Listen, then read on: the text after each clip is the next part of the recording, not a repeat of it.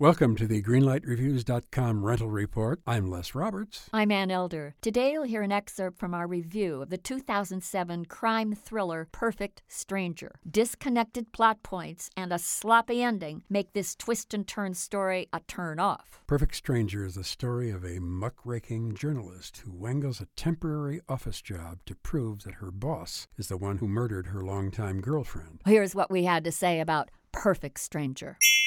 You know, Les, I have many criticisms of this picture, but I really want to bring it down to one thing, the script by Todd Kamernicki. It's an old hat picture. For example, the sequence where Halle Berry is going into another room and she's text messaging Bruce Willis, who's the head of the ad agency, some highly suggestive messages. Hey, isn't that like yesterday's email? Haven't we just seen that? I don't think there's anything that's fresh about the picture. It's very tired. Very tired. It is a murder mystery of sorts, and I think that the title Perfect Stranger is going to apply to everybody who had anything to do with this film. You mean they're not going to talk to each other afterwards? Or anybody else.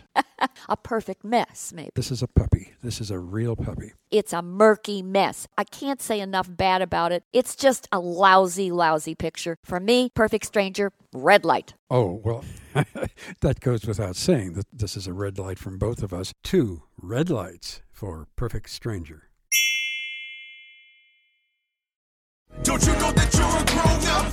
I'm a grown-up. Me too. Yep, me too. But these days being a grown-up can really suck. Luckily, we're grown-ups who grew up in the coolest generation. We had video arcades. And also some of the best TV and movies ever made. We lived the origin of awesome consumer electronics. The list goes on and on. Yep, Generation X. Exactly. And we're Gen X grown-up. Every week, the Gen X Grown Up podcast explores media, tech, toys, games, and more from both yesterday and today. Through the eyes of Generation Xers who absolutely love that stuff. You can find us on iTunes or wherever you get your podcasts. Or find us on our website, genxgrownup.com. Life sucks as a grown-up. All right, you think that was good enough? I hope so, man. I'm tired.